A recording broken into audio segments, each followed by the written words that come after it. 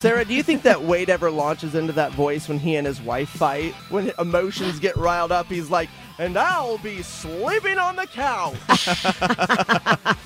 Sadly, they're now, I think, 0-4 on the road. So he's about to take a flight to be in attendance for Game 5 tonight to be their good luck charm. Do my part, be up there in Madison Square Gardens, announcing things from my seat, and let's see if we can get this mojo turned around. Up in the seats at Madison Square Garden, you'll hear one voice calling out, Sebastian!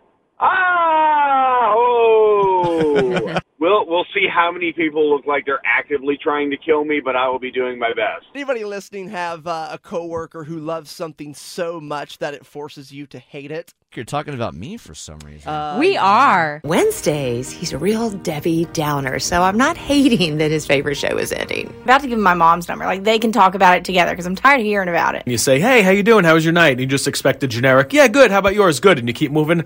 Not with Kyle. You ask him the day after This Is Us, hey, Kyle, how was your night? You're stuck for another 15-minute conversation, and you better have some Kleenex with you, too.